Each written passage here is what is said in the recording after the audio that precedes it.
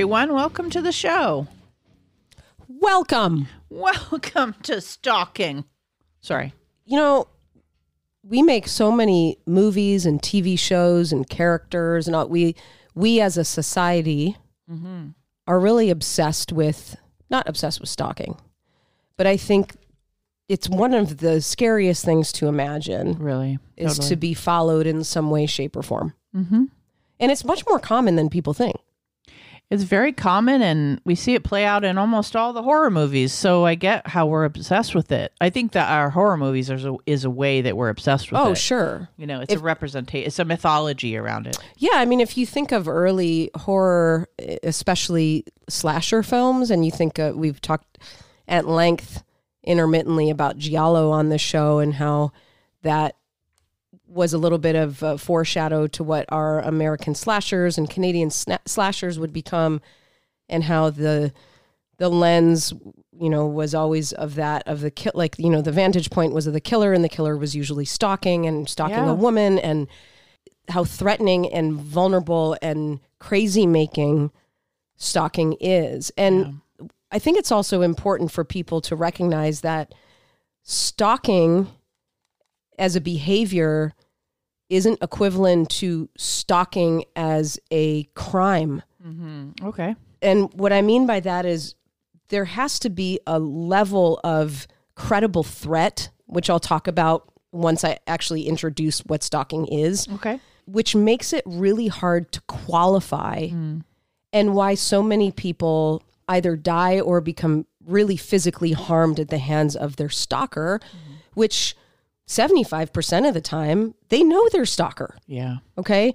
So when we see these films of this random stranger stalking someone, that's not usually how this goes down, unless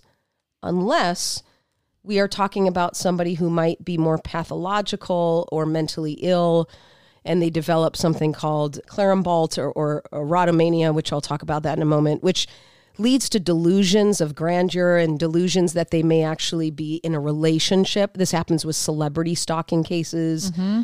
So we've seen this with, Madonna, Gwyneth Paltrow, a lot of these guys, Keanu Reeves, a lot of them. So recently, Ryan Gosling. Yeah. So it happens to all genders. Mm-hmm. And that is very different from what we'll be talking about today. And I'm going to break this down for you in a moment here. So first of all, like what does it mean to stalk? So to pursue, harass, or persecute someone with unwanted attention or unwanted obsessive attention. So this is someone who is very persistent to the point of it becoming incredibly dangerous and problematic. We look at old 1950s movies and we think about persistence being this charming thing. And we've in our more evolved culture, we've even paid attention to music and things that allude to it's not all that charming when someone is forced to doing something when they've said, hey, I'd rather not. It's called consensual. Yeah. I think a lot of times we look at persistence or someone who is, can't blame a guy for trying kind of thing. Oh, boy. Right? Boys will be boys. It's like, okay, well, yes, but a woman will also be a woman and say fucking no. But I do blame you for trying. Pepe Le Pew. Take the sexual harassment training at work. Right. So persistence, folks. Persistence is actually, I wouldn't say that it's equivalent, but I would certainly say that it's correlated to emotional or physical violence. When someone is overly persistent in a way. So if you're dating someone and you're like, hey, no, I can't see you tonight. I'm going out with some friends. And then you say you're going to this restaurant and this person shows up and says, well, they just couldn't stop thinking about you. Uh-huh. Okay, that level of persistence isn't fucking charming. No. It's psychotic. Yeah. Okay, so let's start with the fact that that is what stalking is. We're going to eventually move into a more common form that is very much under the radar and actually creates a lot of trouble for most often cis women in court cases where they are going through a dissolution of marriage or a custody battle, where they have to be very careful in how much they allude to this or declare this, because oftentimes it'll be held against them and they'll be called paranoid when they are a victim of or a target of what we call technology-enabled coercive control. And I will describe to you what that means. This is very different from your celebrity stalker. Okay. So I'm going to go back for a moment. We're going to talk about real briefly who we aren't going to focus on today, but at the same time might be what you are more familiar with as an audience based on the fact that most of our documentaries and most of our horror films are based on these folks. So erotomania was first described by Gigi Clarenbolt, which in 1885, and it's also called Clarenbolt syndrome. Erotomania is when a person believes that another person, usually of higher status, is in love with them. This is where we get these celebrity things from, right? So celebrity stalker cases can be rooted in delusions or psychopathy or both, right? So there might be a level of psychopathy, sociopathy, narcissism, but then it's also typically in conjunction with some sort of delusional disorder as well.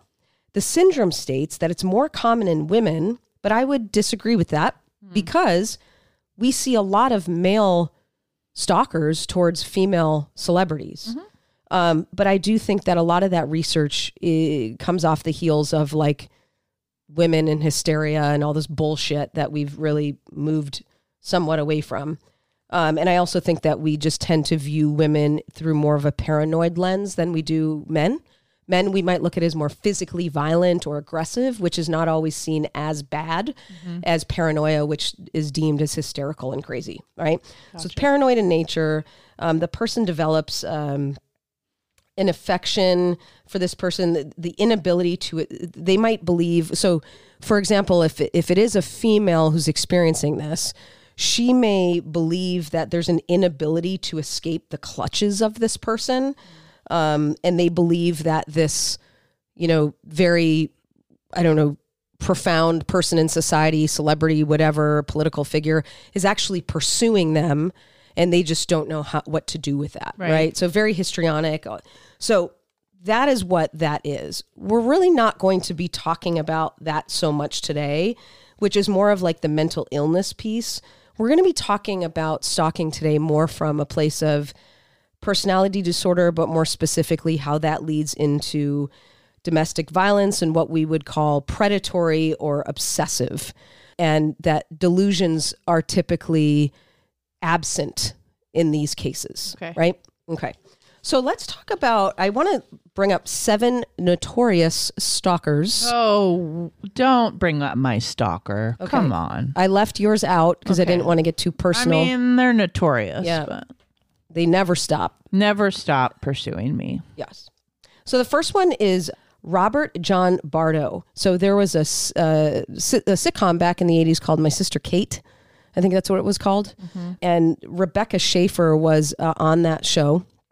And this guy actually found her apartment in the San Fernando Valley and showed up mid-morning and shot her. Yeah, that was so famous. That was a very, very famous, notorious case.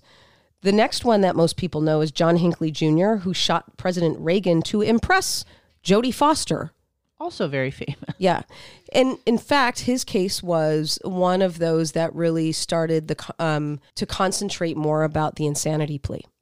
I believe he did get the insanity plea, but after his case, they started to look at how maybe that should not have been the case.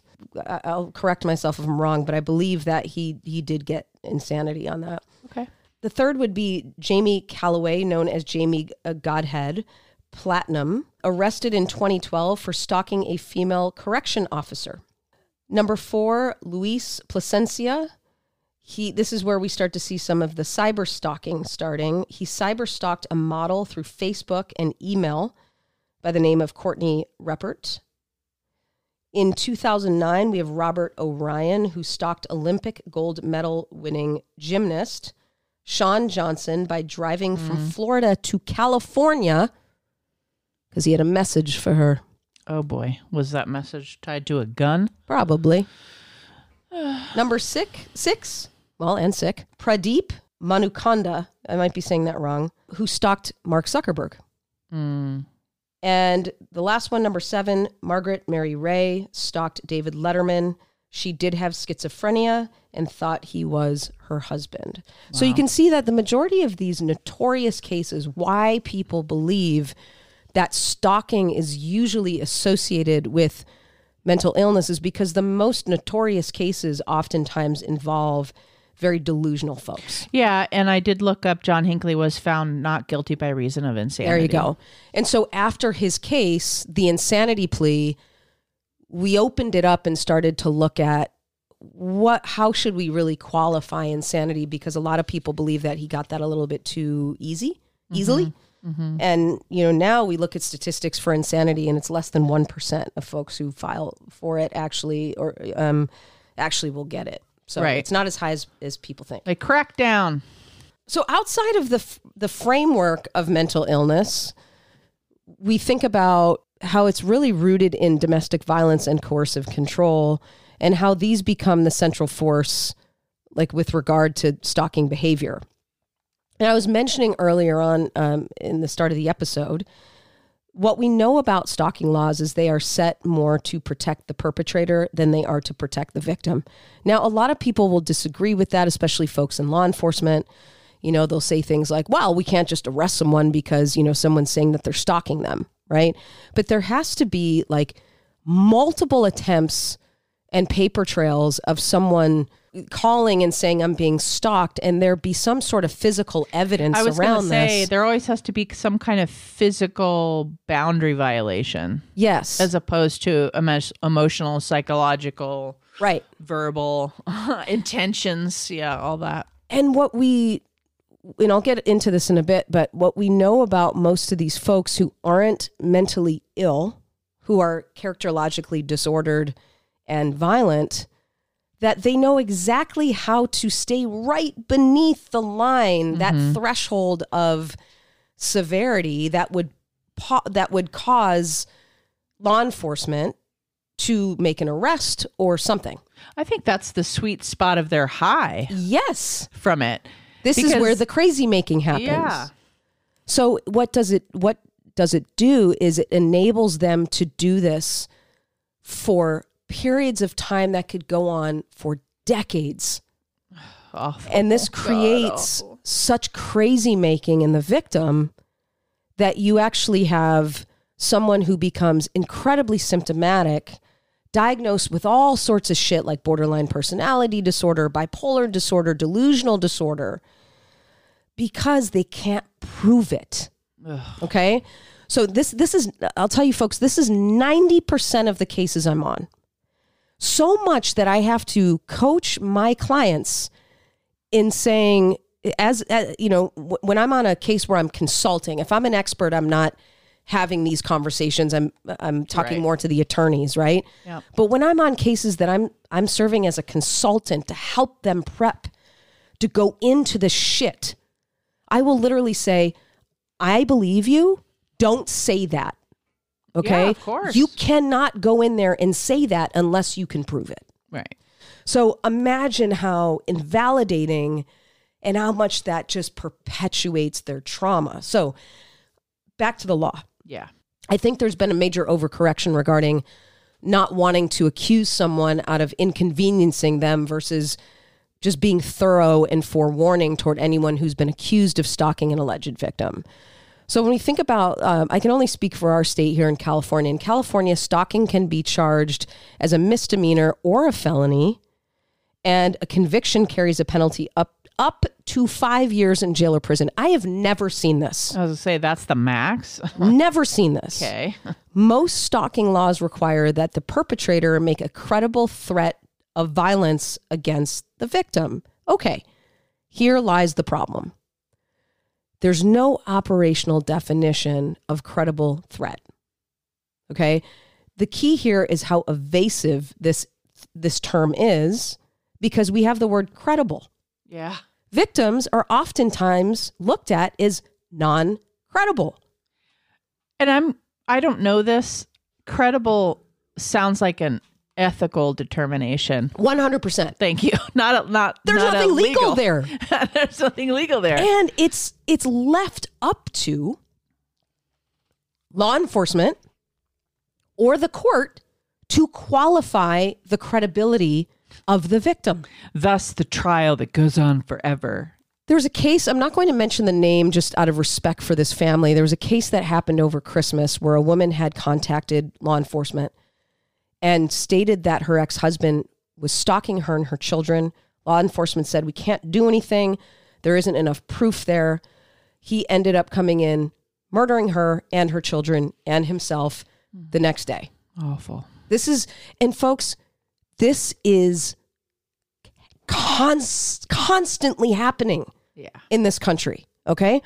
When we are dealing with domestic violence in relationships and marriages and other situations which intrusiveness might not be viewed as problematic, we still inherently live in a society where if a husband wants to fix his marriage and he's going to go in and tell her what's up and behind closed doors and they're fighting and whatever, we cannot qualify that as stalking because technically they're legally married, right? Just like we don't qualify rape in marriage because, well, if it's marriage, then can't he have it or she have it whenever they want it? Yeah. Okay. Same things happening here.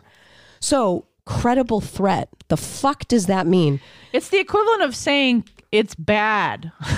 Yeah. Bad, which is an ethical judgment. Anything being good or bad is an ethical judgment. It's completely it's just hilarious how so much of that kind of ethical language is in our legal system. Well, and if you also think about the fact that, and again, when I say this, I don't want to come off as, making all or nothing statements because I do very much appreciate law enforcement.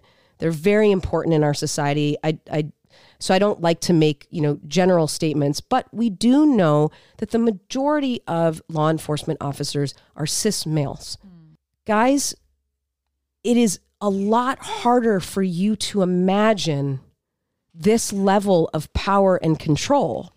So if it is left to a law enforcement officer who has never experienced it, is male, and doesn't live with that threat, and it is left up to him to decide whether it's credible, there lies a major problem. Yeah. Okay.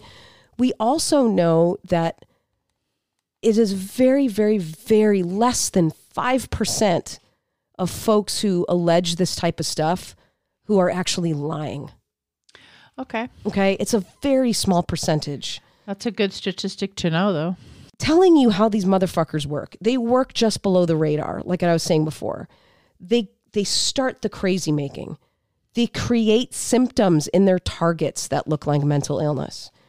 And these pieces of shit are really good at manipulating the court. I will also say that I've been on cases where the spouses who are the abusers are in law enforcement and military, and they are protected by their systems.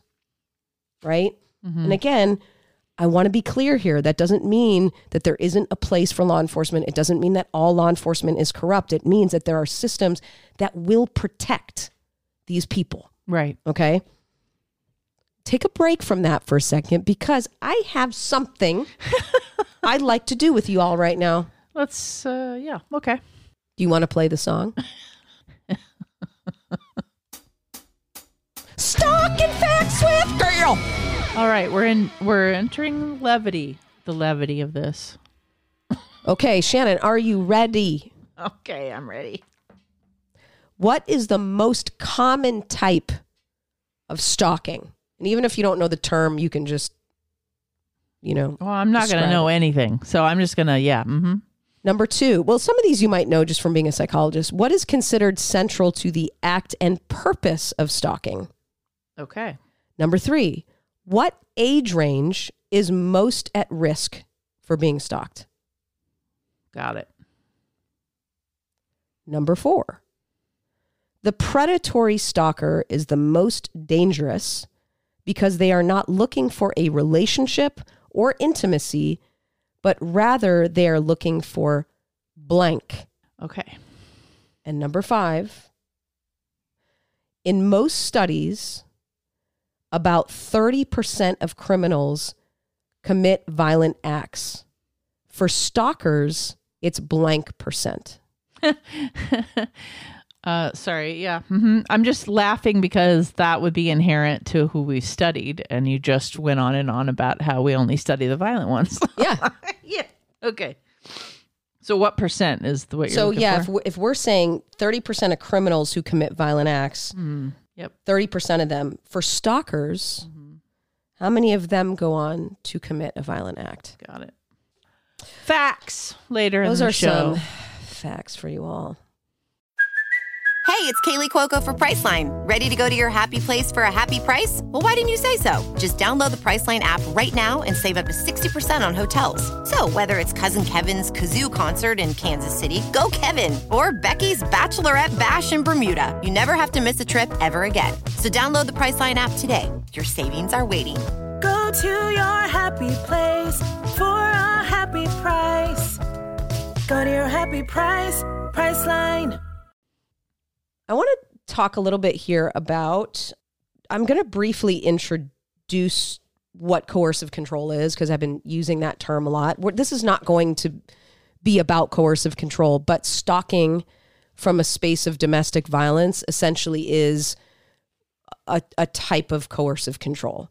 So where did this term come from? It's an amalgamation of quite a few clinicians, but a licensed forensic social worker by the name of Dr. Evan Stark took a lot of these philosophies and created a whole new conceptual and legal framework.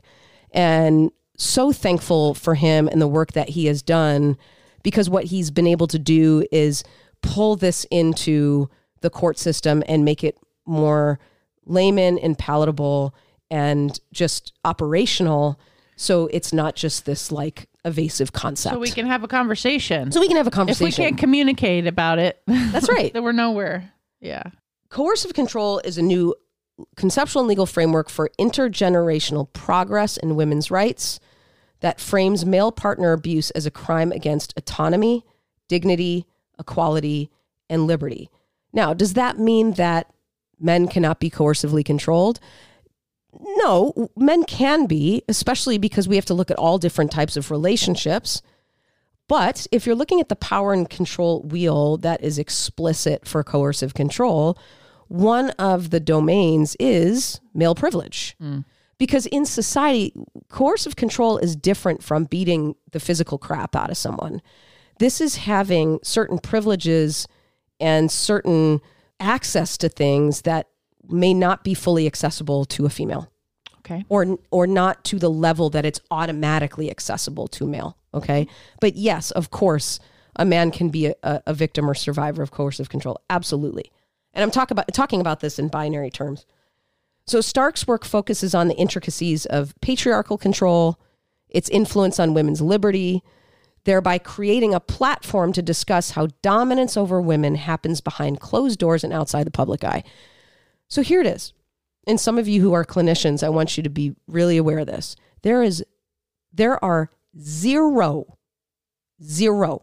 definitively zero psychological assessment tools that accurately assess for domestic violence.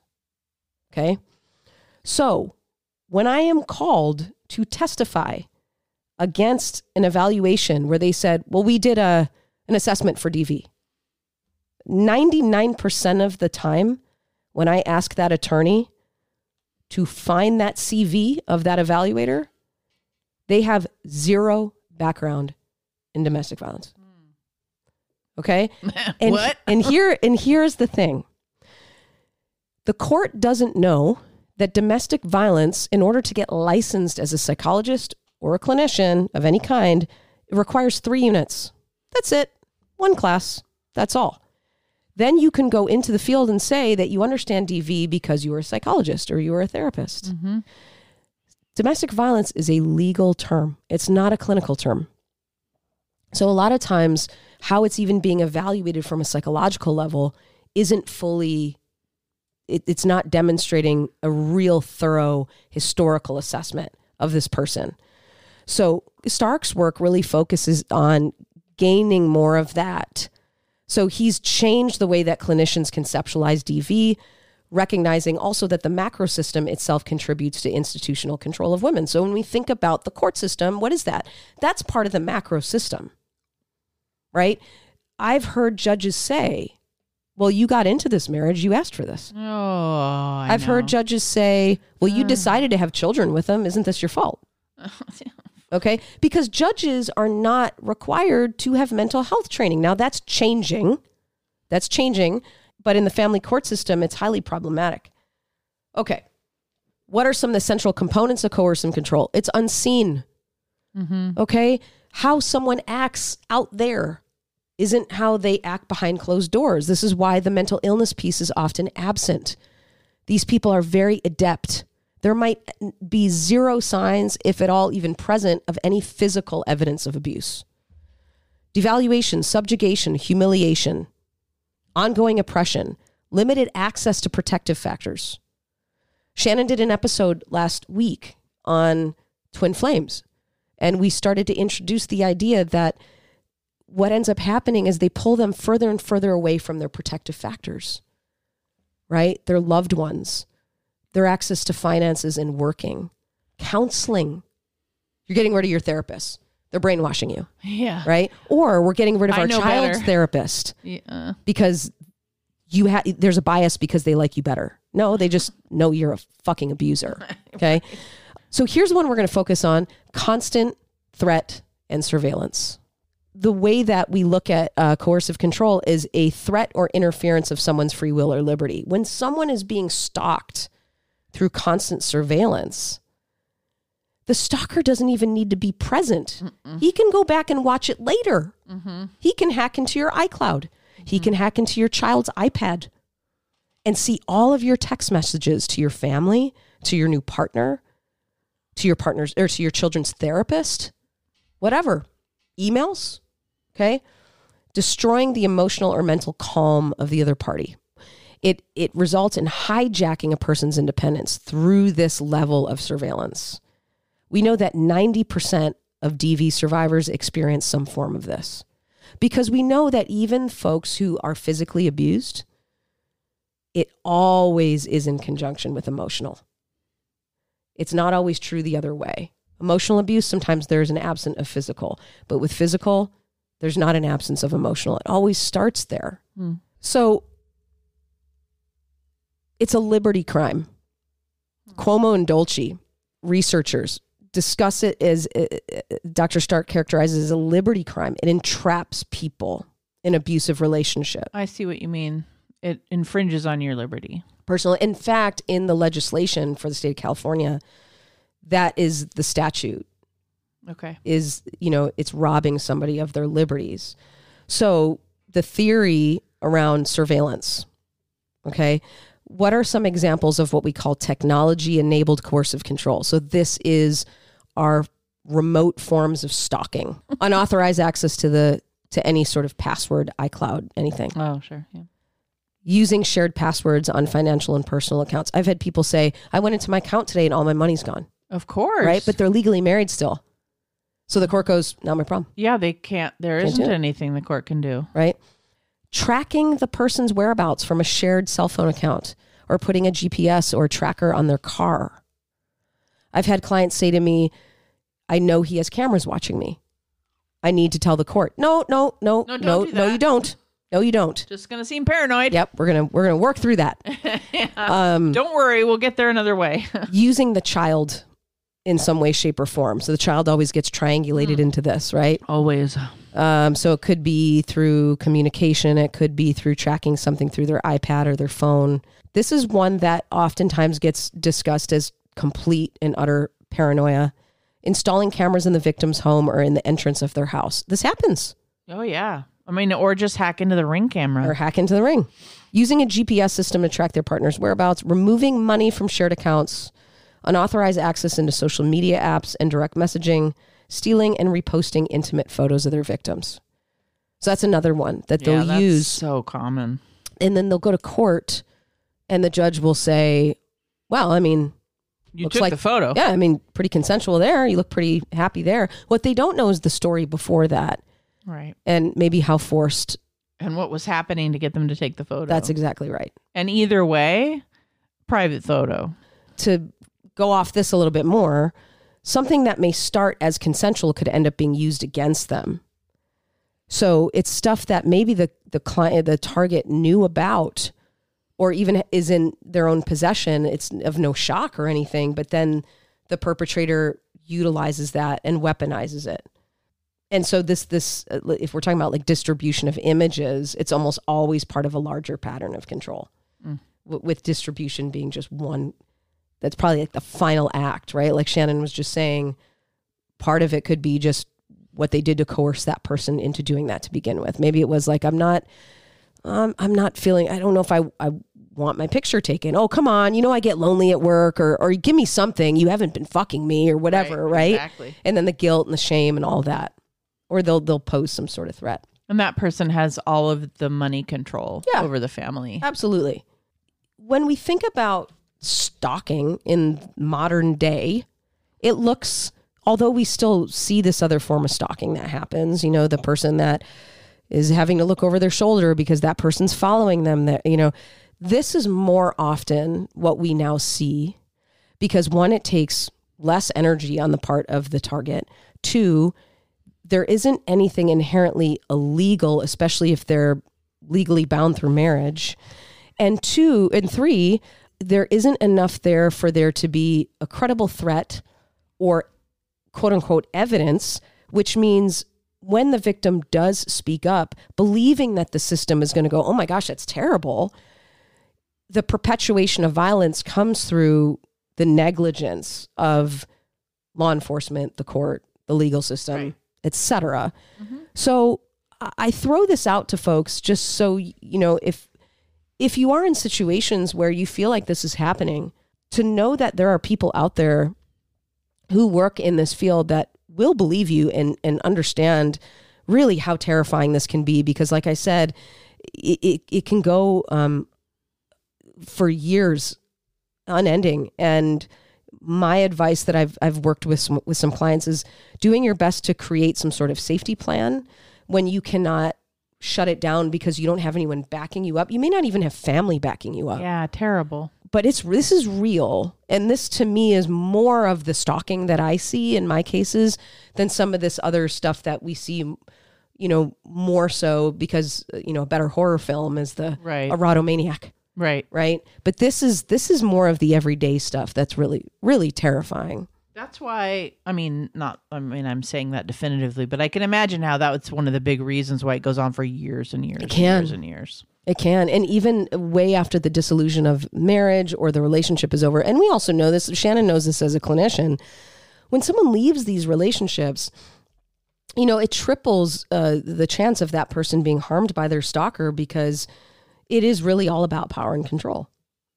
Yeah, if they feel that they are loosening the grip, that they don't have the grip anymore on you, it just escalates the behavior. And then that's why there's such a huge percentage of violence, is because people ultimately almost always try to get away. Absolutely. And I don't ever want to give legal advice on this show, but I will say to always make sure, if you are thinking about getting a restraining order, to talk to someone first, because sometimes those can actually perpetuate. They can actually have an opposite effect where the person then doubles down. Escalates, and they're not going to respect the restraining order anyway. Exactly. Do you want some answers to some facts? Okay. No. Do you want some answers? I'm just kidding. I have nothing. I have no idea. I have some guesses. Okay, great. What is the most common type of stalking? Now, internet stalking? Any of it. It could be this could either be in person or online. It's just I kind of don't know what you mean by type. Well, think about what is a narcissist most threatened by? If you think about a relationship. Independence. Yeah, rejection, right? Rejection, shame. So just, we call it simple obsessional. So this is usually a male stalking his ex-wife or ex-partner. So the answer is obsessional? It's called simple obsessional. Got it. Usually starts before the breakup. So the rejection is the trigger. And then they start to, up the ante. They sure do. Number 2, what is considered central to the act and purpose of stalking? Control. Yeah, to instill fear in the victim, essentially, through control. Yeah. What age range is most at risk for stalking? 12 to 25. I don't know. You're not that far off. 12 to 17. It's 18 to 24. 18 to 24. Leaving college students most at risk. Somewhere in there. Yeah. Right? Yeah. Young people. Number 4, the predatory stalker is the most dangerous because they are not looking for a relationship or intimacy, but rather they are looking for blank, which we just said a moment ago. I was going to say control, Yep. right? Power and control through utilization of fear and violence. And then lastly, in most studies, about 30% of criminals commit violent acts. For stalkers, it's blank. Well, my guess that I wrote down was 75%. Over 50%. Okay. So so we go back, just kind of leaving you all with this, we go back to how much our stalking laws fail to really protect, because we know if someone is stalking and they continue to get away with it and they are persistent, and if law enforcement isn't doing anything, then what does that leave the target to do? That leaves the target to play nice, to still have to interact. Mm-hmm. And if you look at any research and threat assessment, they'll say that if you give a perpetrator any room to believe that communication can continue, they're going to become more persistent. So it actually creates more intense, it intensifies the stalking when law enforcement doesn't come in and say, hey man, we're going to need to pause here and we're just going to ask you some questions, versus we can't do anything about this because of X, Y, and Z. Yeah, which feels counterintuitive to the victim, but... Yep. So there it is. Always with the light topics. You're so fucking welcome. Happy New Year. I don't know. Maybe we can do an episode coming up about helping people.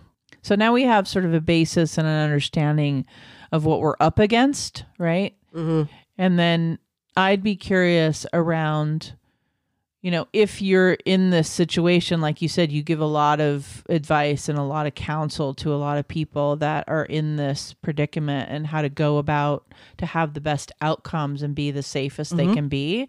And that would be a great follow-up episode if you're game. Yeah. I mean, it's really about how to build a credible case and how to present in a way that you are, being transparent enough. You're not denying what's going on, but how to best utilize this type of stuff, because court's all about evidence, and it's hard to have evidence in this. Absolutely. And I would say, like, how to best use the system for your gain, for your betterment, for your safety, to survive it, right? And the teaser for that would be, whenever you can, create a paper trail. Even if they aren't going to believe you, every time you make a call, they have to record that. Right. Every time you say, now this happened, keep a log yourself of these events. Right. I have clients, I'm like, I don't care how obsessive it is. Like, take a break from it, but log it. Of course. So you have dates and you have times, and you're just not making shit up. Well, and I think it also helps with the psychological process of reality. For sure. Obviously you're helping yourself legally, but you're also stepping yourself psychologically and metaphorically out of chaos and out of crazy making and into evidence. Yeah. Which really helps with the fog that's created by these kinds of relationships. For sure. I can see it being twofold. So that's tip number 1. There it is. All right. So hopefully we can follow up on that at a later date. Thank you so much for listening. Thank you, Kathy, for laying all of that out for us. This has been an episode of Terror Talk. My name is Shannon. And I'm a stalker. Sleep safe, everyone. Oh, scary, Kathy.